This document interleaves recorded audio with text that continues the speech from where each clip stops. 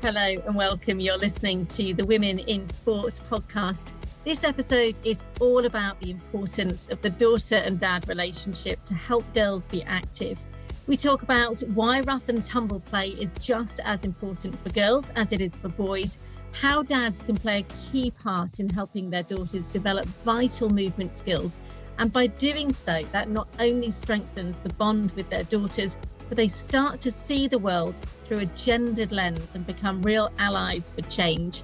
In 2019, Women in Sport first trialled the Daughters and Dads Active and Empowered programme in partnership with the University of Newcastle in Australia, Fatherhood Institutes, EFL Trust, and 6 club community organisations, with National Lottery funding from Sport England. It's to help low-income families get active with their children.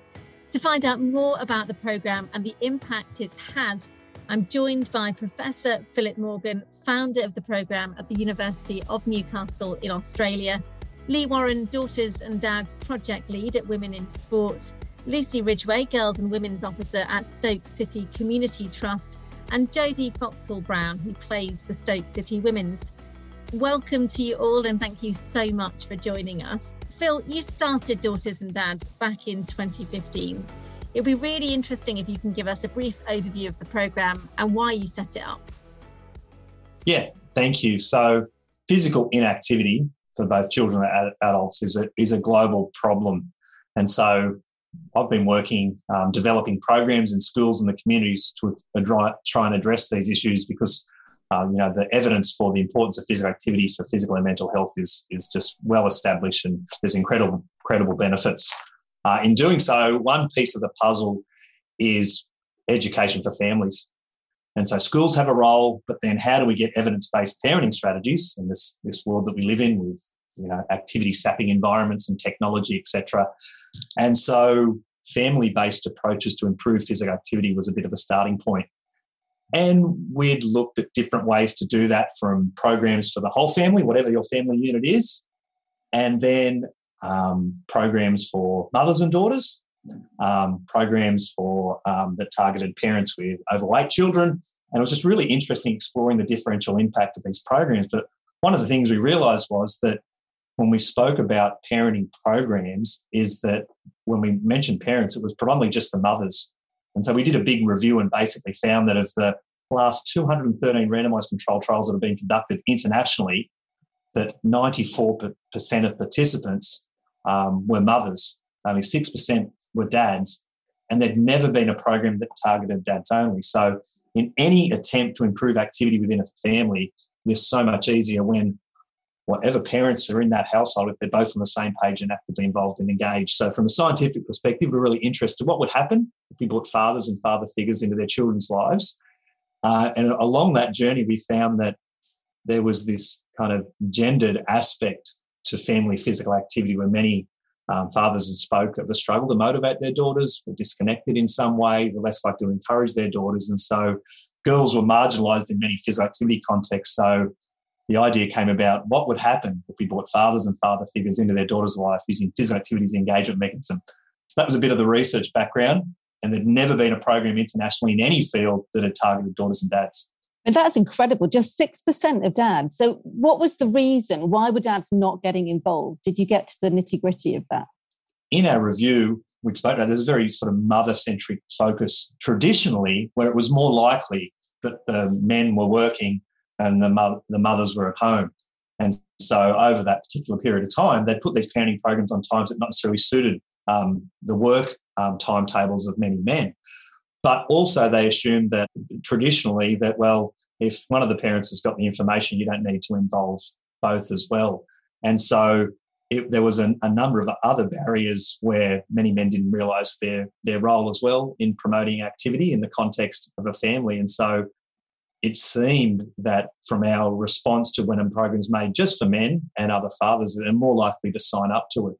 And so it's really interesting actually exploring what motivates people to sign up to programs. But clearly when it's just parents, then the dads just don't sign up.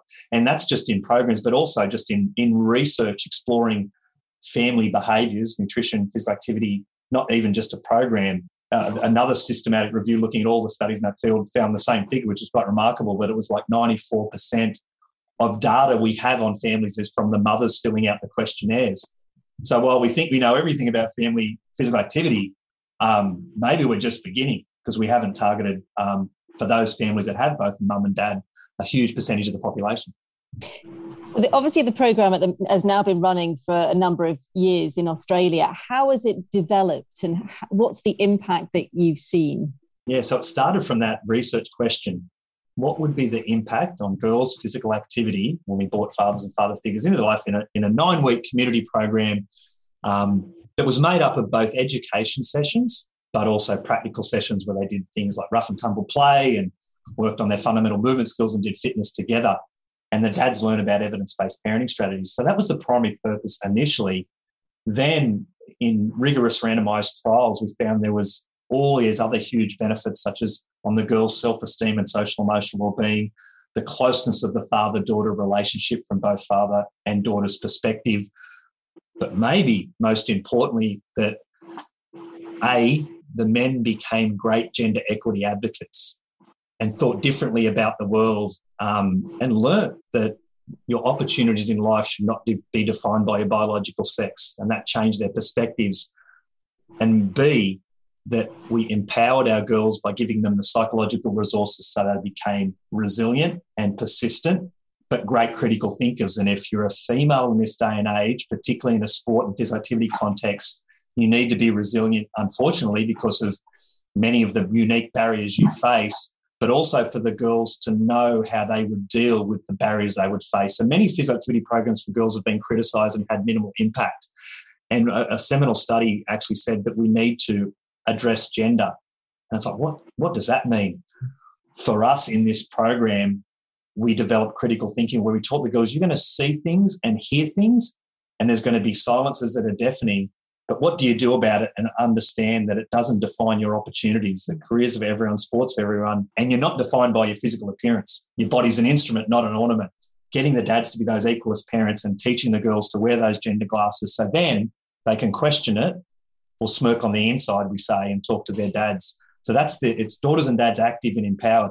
Activity is important, but it almost became secondary to developing psychological skills and well-being in the girls so they can face the world with the support of their family and open up many doors.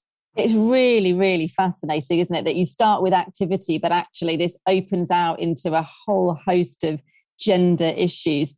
Lee, it'd be really, really great to hear from you just about bringing the programme to the UK and the experience that you've had and you've seen over the 3 years it's been running in this country. It's been a really interesting journey for us over the last 3 years of implementing it here in the UK. And I think, we made some small but relevant changes to the context and the environment of the programme to make it more relevant to the areas that we were delivering in and the audiences that we were working with. But ultimately, we kept to that real same core structure that Phil and his team over in Australia had developed. And, we've seen some profound changes within the families. As part of that journey as well, we've gone through a 2-year period where we've gone through a pandemic where there's been major restrictions to what families can do and what children can do. We've seen real increases within their co-activity levels between daughters and their fathers and father figures. But that hasn't just been directly to the participants that are engaged in the programme. It's also had that cascade effect onto the wider family. And what we've actually seen is an increase from when they first come into the programme at baseline to how active they are 3 to 6 months after the programme. So there's been some real benefits there on providing them with some of the tools and the resources to enable them to be active at home in their own environments, the confined areas that they had during the pandemic, but also some of those more localised community spaces. So for a family, we've heard directly from fathers around how we've supported them with their knowledge and their understanding around their daughters. They've become much more attuned to them, and that bond that they've developed has enabled them to really understand their motivations, their interests, but really focus on that development of them as an individual, spending quality time together.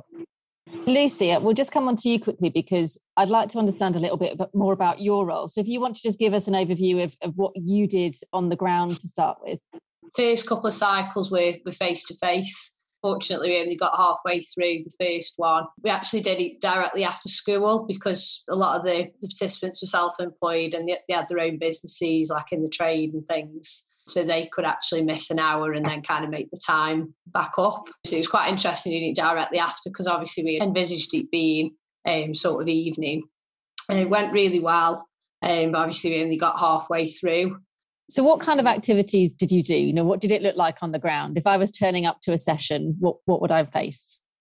So the first part was generally like a bit of an icebreaker, bit of fun to start with, and then it sort of be more theory. So obviously focus on different topic each week. So it could be positivity, confidence, critical thinking. So there'd be a little bit of information on it, and then there'd be little tasks and challenges and stuff. But the bit that they loved the most was the practical. The rough and tumble they loved the most. I think that's where they had a lot of fun, obviously play fighting with the dads and doing different things. And I think initially some of the dads were a bit like, oh, you know, I can't play fight with my daughters, and is this going to be a bit awkward? And sort of by like the end of the first session, they love it. And that's the thing we loved watching the most. Fundamental movement skills, obviously the throwing, the catching, the kicking, they love that as well. So we sort of weighted the sessions quite heavily around them too. And the girls loved learning new skills, and I think it was quite nice to watch if they did struggle with catching or throwing, the dads actually sort of teaching them, you know, giving them little tips and sort of really helping them. So obviously as facilitators, we'd go around and help the girls, but if the dads are actually helping them, we'd sort of step back and, you know, and just kind of let them do that, because effectively when the programme finishes, it's going to be the dads that are helping the daughters to develop them skills. And then we sort of finished with a little bit of fitness. They were quite knackered by the end, so we only sort of did probably 5 minutes of fitness, but we did always try and do something to just really say, you know, that healthy side and that keeping fit is a fundamental part of the programme. Sounds like the dads might have learned quite a lot about themselves during that. Yeah, I think they did, and I think they learned a lot about themselves, but I think we found they learned a lot about the daughters. So when we kind of asked in the first week, especially like the theory weeks, some of them said that they did more sporty stuff with the sons, and they tend to pick activities like reading or making things with the daughters. And actually by like quite soon into the programme, they realised that the daughters enjoy the sport as much, and actually they shouldn't have really thought that, but a little bit was around sort of society and, you know, how girls are perceived, and a lot around the competitive side. So, you know, there's a bit of a myth that girls aren't competitive with sports, or as much as they aren't as competitive with boys, but actually some of the girls on the programme were competitive, and you saw that in the rough and tumble play, like they really wanted to win. And I think the dads then realised actually they like sport and they are competitive as well. How big a change did you see in some of the families from the beginning to the end of just that short 11 weeks? Yeah, the change was really big. Obviously, some, you know, I think there's little issues sometimes with attendance because it generally was evening.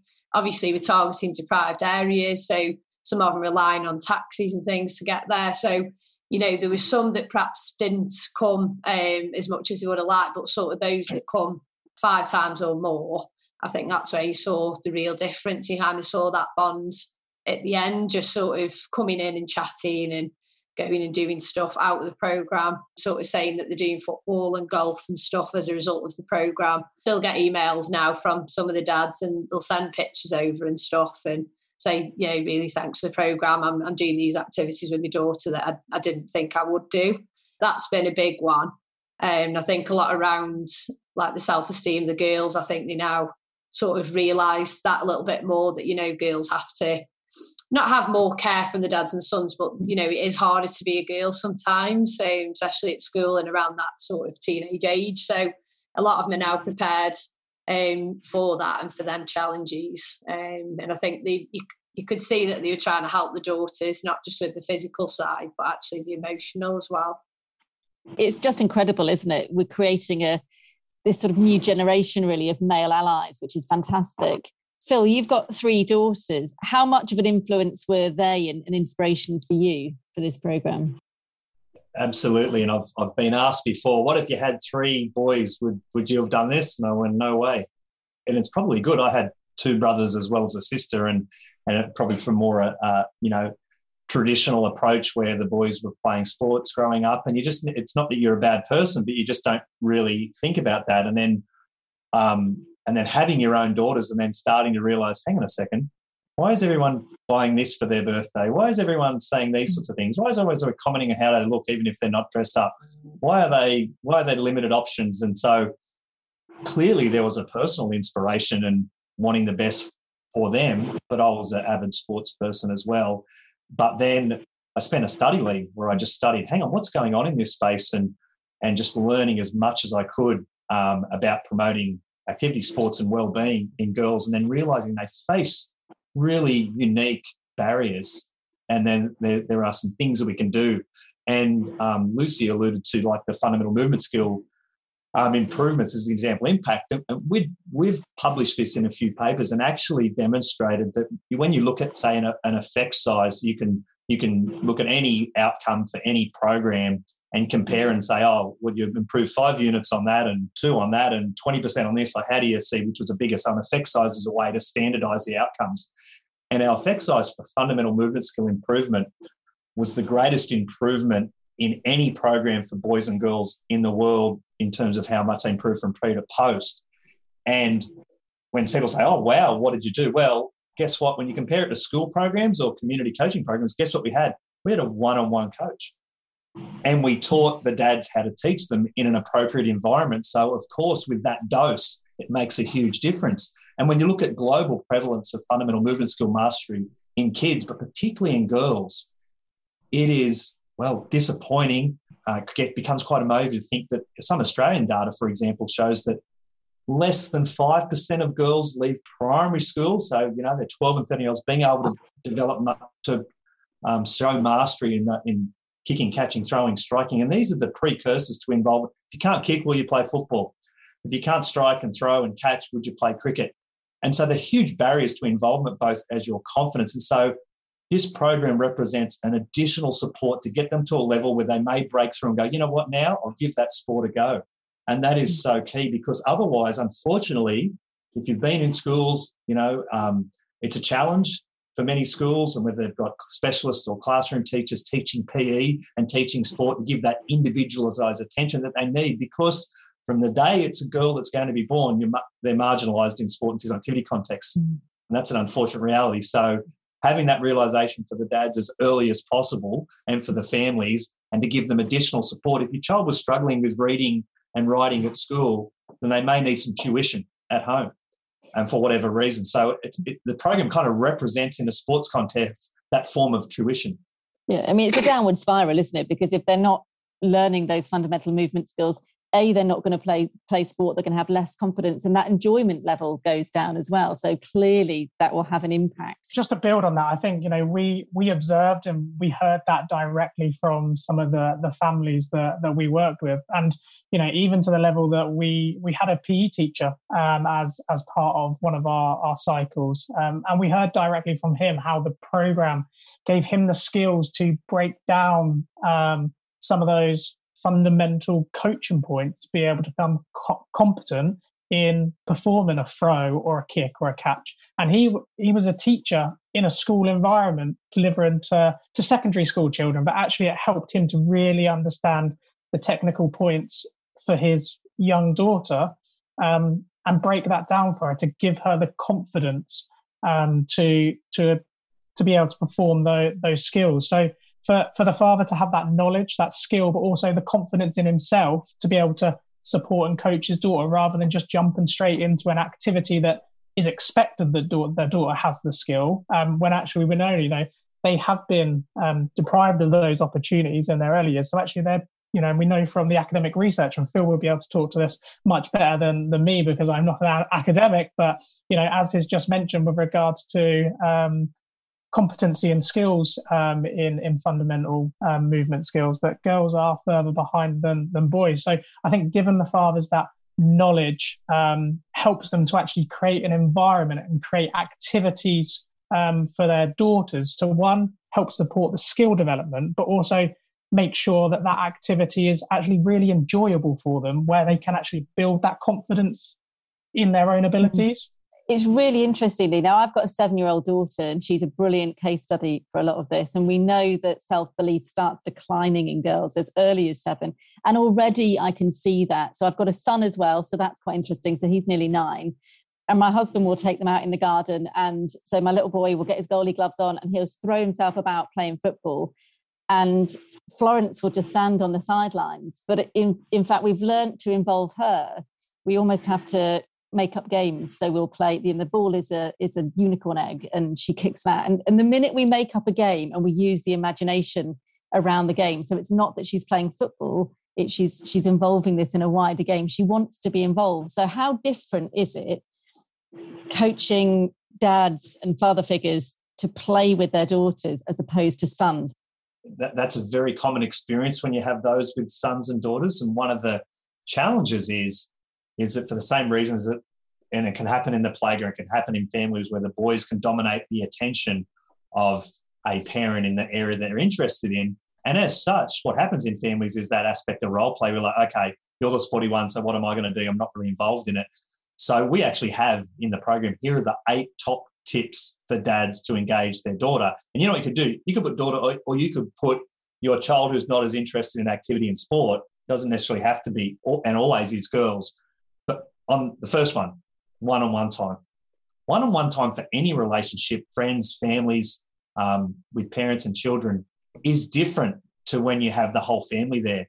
So actually finding time to have that one-on-one time, and then it changes the nature of the interaction. So, hey, do you want to come and play family football with the brother? No, thanks, I don't like football. Oh, she doesn't like football. We don't have her involved in football. Or, hey, how would you like to come down? There's 3 different activities: unicorn egg, chase the spider. Sorry, that's an Aussie tailoring, which many of you wouldn't choose. And goalkeeping. You choose. And you know what? We're going to have hook. So it may require more nurturing, because what you're looking to do is understanding that they might not see that as a space. Hey, would you like to come and watch Stoke play football and watch these amazing women in action? So, choice and autonomy is the second one. So the dads have this bit of a hit list to go, you know what? Because as I alluded to before, many dads report they struggle to motivate their daughters. But maybe more disturbingly, there was one national study in Australia that showed that 70% of fathers have stated they don't think they have a unique and independent influence on their daughter's well-being. So absorb that for a second and think, well, hang on. What do you mean 70% of dads don't like their daughters? No, 70% think, well, the mum's kind of involved. I'm an extra set of hands. I can call a princess. I can help out, but hope I have a son, so I've got a bit of a role. And part of the program is actually saying you matter in your daughter's life, as does your mother, as does any adult grandparent that is heavily involved. You have a unique and independent influence. And traditionally, and it is more common for the father figure to really enjoy that. It's called an activation relationship. So they primarily bond through physical play that's characterized by stimulating, exciting, vigorous intensity, competitive, sports skill developing domains. And they are more likely to initiate that sort of play, enjoy it, and sustain it. It does not mean that mothers can't do it. A mother can do it with their son or daughter, but it is more likely. And they're more likely to do it with their son and not their daughter. But Lucy just said, and it's common, before this program, and we've run other programs internationally, like, we won't do the rough and tumble play because the dads don't do that, girls. That is the most loved activity. Doesn't matter what culture. We've had adaptation of our different father programs, but they miss out. And rough and tumble play, for example, is so important for, it's fun, it's vigorous, but it develops strength. It impacts on the brain and its development and emotional regulation, social awareness. But more importantly, if you don't wrestle and play and fall over and graze your elbow and knee, then don't stand on the sideline and say, my daughter never rips in on the pitch at football. She stands off, when you've never given her a chance to learn how to get bumps and bruises. So she's treated like a fragile flower for years. Then you say, she doesn't really rip in. So they miss out on all that really important play wrestling, and they're often dressed in ways that don't do that. Don't get your dress dirty and you're wearing sandals. It's like, let's dress for play and fun, and we open doors. It's an epiphany for many of the dads in the sessions where they realise, fatherhood is a massive responsibility. It's an enormous privilege, but you're not out of the game when you have a girl. If your child's healthy, that's special. That's all you really want, and realise that. And sports doors aren't closed. You give you mentioned my personal example now. My girls, our schedules with sports and what's happening, basketball and touch rugby, as you call it, and football and all these sports, and they just love, and the competitiveness and joy and social connections it brings with their teammates that they love, all the benefits of sports, and we're all kindred spirits. We close the door and don't give girls a chance. And they drop out of sport in teenage years or don't develop the skills, and they miss out on all those things that we've had the benefit of being involved in, and it continues into your adult years, which is what you want. Absolutely. I mean, the joy of sport is immense, and we're all preaching to the converted in this group. But Jodie, you've sat quite quietly on the sidelines through this conversation listening, but I'd love to kind of learn a bit more about you and your experiences. You grew up with a brother and a dad who was very involved in your early years. You've been playing football for Stoke Women's now for 13 years, I believe. So can you give us a bit of an overview into your early childhood and how you got started into sport and playing football? Yeah, so I was always a sporty child, really, not specifically football, as I was a young child, but my brother and dad were very, very into football. It's just something I was around all the time. Even my wider family, extended family, were all into football as well. So I think I was around 8 years old, and I just said, I want to play football. And we had a local team down the road who I sort of signed up for, and then my dad became the coach of that team. I think having him as a coach really helped as well, because, not only was I having that time to bond with him, he was actually helping me to develop as a player as well, which I think was really important. It's something that we shared throughout my whole life. Massive Stoke fan, so we would go and watch Stoke, but not only that, he would take me to like local games on Sunday morning, Sunday League men's games up the road. We would walk up together up the road maybe, but having that time actually to walk there, watch the football, play a bit on the side together, and walk back and actually speak about the game. Like I say, that was helping me to develop even more, just talking about the game and what I'd witnessed. And he would always tell me to sort of watch one player, or when we went to Stoke, zone in on that player, whoever's in your position, and just try and learn off them. So that was really important. And my dad passed away when I was 19, but I think he's actually been my motivation to carry on for so long, afterwards as well. So he's had an influence, from when I was 8 to when I'm 28. So for 20 years, really, he's been my biggest motivation to play. Yeah. So he started to be, you very much had that one-on-one coaching experience that Phil was talking about. And, he remains your kind of why, really, doesn't he, now? Yeah, definitely. And I think I'm quite lucky, really, like Phil says, not all children get that. Some dads don't have that relationship, but I was lucky that actually my dad was that person for me, and he played football, so he had the knowledge and he could pass that over to me then, and I think that was really, really important. Definitely, yeah. Yeah, right. I was similar to Jodie, where my dad played football. He didn't actually coach me, but he always played, and the amount of time in the garden that we play, and I could kind of always do a lot of kick-ups, and a lot of that was my dad saying, come on, practice, and he'd throw the ball in the air and I'd bring it down and stuff. And I think my mum wanted me to do dance stuff. She's always supported me playing football, but I do think if my dad wasn't into football and got me playing from such a young age, I might not have done it and sort of committed to it, and been sort of a strong player within the city. Similar to Jodie, my brother sort of didn't play for a team either, so I suppose I had that attention, if let's go and play, or he'd take me swimming or different things. And actually, if my brother played or my dad wasn't into it, then maybe I wouldn't have played for Stoke Women and been a coach and stuff. So I think it's really interesting as well. Yeah, definitely. I totally agree with that. Like I say, I feel very lucky that he was, because I would probably never have even thought about playing football if I wasn't around, my dad or my brother watching football constantly. But yeah, definitely. And like Lucy says, it just their motivation rubs off on you, like constantly trying to practice. We were always at the field, and like you say about the rough and tumble, my dad never went soft on me. We would go in and challenge and everything, and just to build my resilience, really, that sort of aggression in the game and different things, which obviously I try and implement into my game now. So I think, them lessons are really important from a really young age, yeah. And I bet that aggression transfers to the pitch too, Jodie, for you. I'd imagine you wouldn't stand back and be a wallflower on the field. I just get that sense that you'd be a terrier as well. But what is really interesting is there's obviously that connection between those childhood experiences and the elite pathway. But you know what? There's not many that have that opportunity or the genetics to be amazing and, you know, to compete at that really high level. But the majority of the population, we also want to make sure that they can play recreational games of whatever, so that social connection later. And then many of their dads just do not have the skills, the awareness, the motivation, the realisation of the importance of still making sure that helping their children, particularly their girls, develop the skills that will serve them throughout life if they're not getting that elsewhere. And so while there's that connect pathway, to assume that, oh, that's great if you've got a father or father figure around, then you're right. But that's just not, that's, as I said, 70% don't realise they have influence, but many just don't play, or many may not have an interest in sports like the sort of football-loving dads that we've spoken about. But when they get in the program, they realise the broader benefits, so they're prepared to go, you know what, there's many ways to have fun, and now I learn how to do that, and I can open the doors for a whole range of other pursuits for my children. So they're bought in, and they're kind of outside that bubble of the talented sports people, and there's most on this call. What I'm really interested to learn, Jodie, as well, especially from your perspective, did you face any negativity because of your gender as a girl/woman playing football when you were growing up? That sort of tomboy, why do you want to get dirty, that kind of stuff?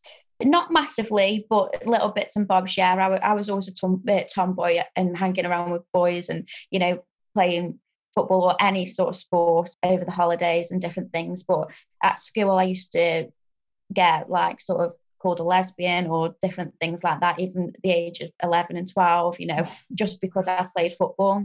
Yeah, I mean, I'm quite a resilient person, so I can sort of brush that off. But I understand that perhaps girls who aren't or haven't built the confidence, or that would really knock them, and actually they might actually, you know, withdraw from any sort of sport because of the backlash they're getting from people around them. It was really shocking actually to hear that you say that you were getting that as young as 11. How much of a problem is that? I don't know whether that's a question for you, Phil, or Lee maybe want to come in on that. It is a huge problem, and it is worse than you realise. And the reason it is worse than you realise is that, well, in many kind of official reports or research publications, there's a sampling bias, because if you want to really know what's happening in schools, for example, in the context of gender and barriers, you send out a survey and 70% of principals say, oh, no, we're not interested in the research. So then you've got 30%. Of that 30%, you want to ask teachers what's happening, and most of them go, I don't want to be researched. So you end up, you know, doing this research, and it's kind of through rose-coloured glasses, and there's social desirability bias, et cetera, et cetera. But what was really interesting is that two things that we did is that we got student teachers studying at university to go and kind of keep a bit of a diary of what they actually saw and documented, both through policy, but things they saw and heard in the playgrounds and classrooms. So it was kind of, we got in round the back. And secondly, the daughters and dads in our programs, we've got heaps of data on what they've observed and seen. And some of the things the girls would report what they saw through their gender glasses and what they see through there. And you think, it's the year 2022. Is this sort of thing seriously? So things that sound as innocuous as, can I get some strong boys to lift these chairs? Okay, girls, you can have a love heart sticker for your work. Boys, you can have a football sticker. And, you know, you think, is this going to plummet the world into poor self-esteem if we give a girl a love heart sticker? What's wrong with love, etc.? But it's the sum of the parts. It's just constantly hearing it from different people that you're meant to respect, teachers, and your identity starts to get shaped, because really we're human beings. We've got a huge range of interests, and they just add up. And so another theme in the playground that emerged was that girls can't play sport. So you alluded to, Jodie, some of the comments that were made to you. And there's a real problem also with boys saying, giving girls a hard time about playing sport, and there's a huge barrier. So it's worse than it is because, and there's just teacher practices as well that if you actually sat down, they'd go, I didn't even realise that's true. We had a special day at school. This is an example. The girls got to stay in the classroom and do their hair and paint their nails and wrote an essay on why everyone should dance. And we got the boys outside and they played football, capture the target, and we did a debate on whether Superman or Batman would win a fight. And it's like, hang on, what did you just say? Oh, because that's what girls want to do, what boys want to do. Hey, but what else would you do? Hey, here's an idea. Hey, kids, outside there's a game of football. Who wants to go? Inside, we can write an essay if anyone wants to do their hair, you can do that as well. So just about giving them choice. So that's the key thing. You can call your daughter beautiful and sweetheart if you want, but make sure you remember she can be your Braveheart. She can be brave, she can be beautiful, adorable, athletic. It's about bringing balance, because all of these things add up. So it's the sum of the parts here. And finally, the gender stereotypes and bias have been around for a long time, but what are we going to do about it? And so there's a few things that I spoke about empowering the girls. They develop critical thinking skills to go, you know what? You said that. Is that true or false or fair or unfair? That's key. That's part of critical thinking. We don't have a girls' football team at school. We only have a boys. Is that fair or unfair? Well, that's a bit unfair if you've got girls that want to play. Girls can't play sports. Is that true or false? Well, no, that's false. So therefore, they've got at least a simple framework. And then what do you do about it? You can speak up, question it. Can I have a football sticker, or do I have to have the love heart sticker, or smirk on the inside? And that has to have some empathy. Go and chat about it with dad or mum. Hey, what do you reckon about this? And know that once you've done the program, that just because you can't get a football sticker doesn't mean you can't play football. So that's a really important piece. And then the next step is we do need broader education. And the dads, and they're not positioned as the heroes of gender equity. They need to make up some ground in their understanding of what it actually means. And so creating them as allies and gender equity advocates is really important. And that's what comes through in our research. But then also the teachers need teacher education. We're making sure doors are open for girls and making sure those sort of what seem to be innocuous minor statements are just taken out of the vocabulary so we don't start to shape what kids think about themselves. It makes me so cross. It becomes, as you say, it becomes an echo chamber, doesn't it? You hear it enough times and you start to believe that you should be on the sidelines and, you shouldn't be getting dirty. Lee, coming to you, you've had a young son during this programme, I believe. Phil talks then about how dads kind of need to catch up.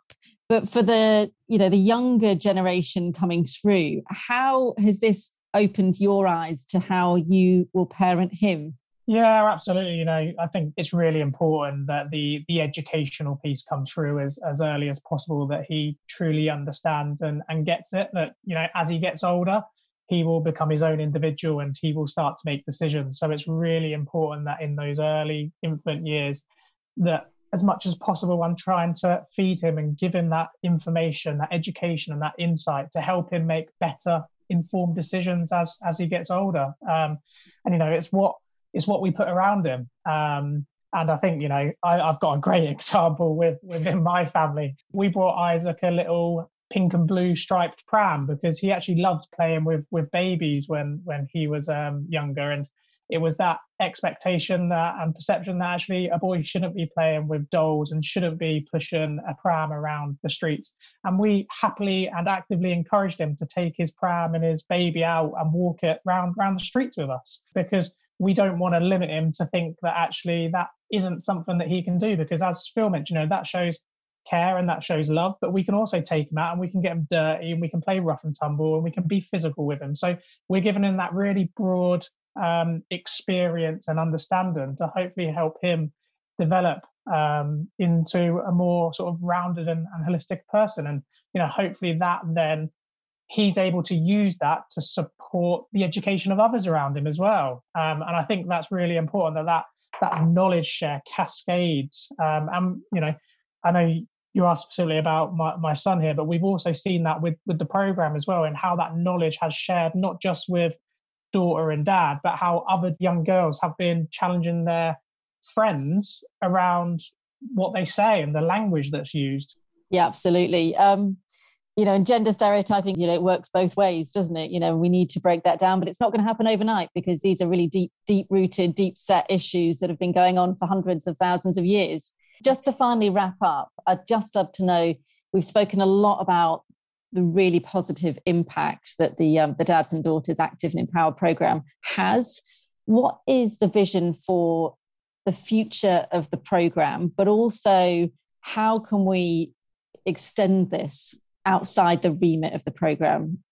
What's really interesting is that there is just a huge number of major sporting organisations that have contacted us wanting to do a sport-specific variant of Daughters and Dads. So even though they have great female participation initiatives, there is something innovative in that missing piece.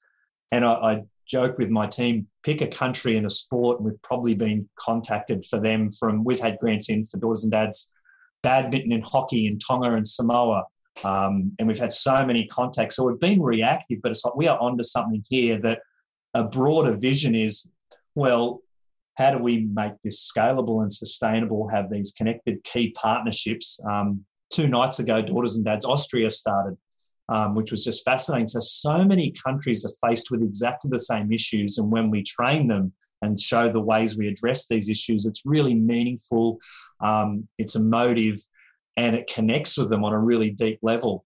And so for us, it's just a juggernaut at the moment with all these interest, and we're focused on developing the programs and then partnering with Women in Sport UK through the Sport England funding to test a model of the Daughters and Dads. And as Lee alluded to, COVID and lockdowns and all these different barriers and momentum changes. But the broader vision is, how can this program be in countries that need it the most? Is there a way we can tailor it for different sports and settings and different cultures? Another one on the books this year is Savannah Pride Daughters and Dads Basketball for Sudanese families in Australia. So there's just so many variants, cultural variants and sports variants, that it's just really exciting in the future. And as I said, I think there's a place for this training for teacher education and also in universities, so we can have that impact that we demonstrated in Newcastle. I think with us, like obviously this is targeted at deprived areas, but we've had a lot of people asking who, you know, they're not from a deprived area and state rep, so they still want more time to bond with the daughters and develop their skills. So I think you could really open it out to kind of anybody. Like obviously we want to give them opportunities, and you know, you might run 2 programs and you could sort of target different demographics, but I think there's a need to involve every dad, you know, whether it's from a deprived area or not. And then we've sort of had things around mothers and sons and queries on that. The next one I want to do is Daughters and Dads Teenagers. So just another life stage that, for all the reasons we discussed. So watch this space. Can't wait to see that. We know from our research how important it is to engage in teenagers, especially because the, you know, disengagement starts happening very much at that transition from primary to secondary school. Lee, do you want to just quickly pick up just on the impact that you've seen?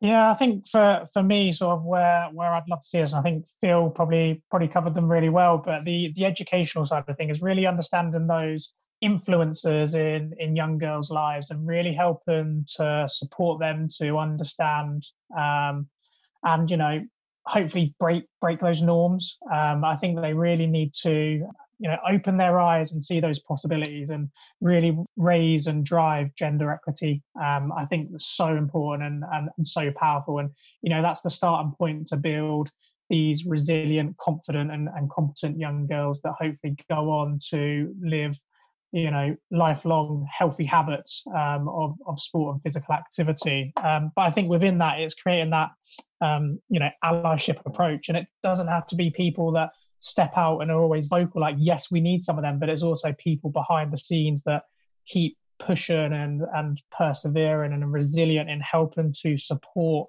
but make those subtle changes that are going to be such big changes over time. And, you know, like you said earlier, we're not going to change things overnight, but the more people that are on this journey with us, the advocates that we have talking about it, the quicker we'll progress on that journey.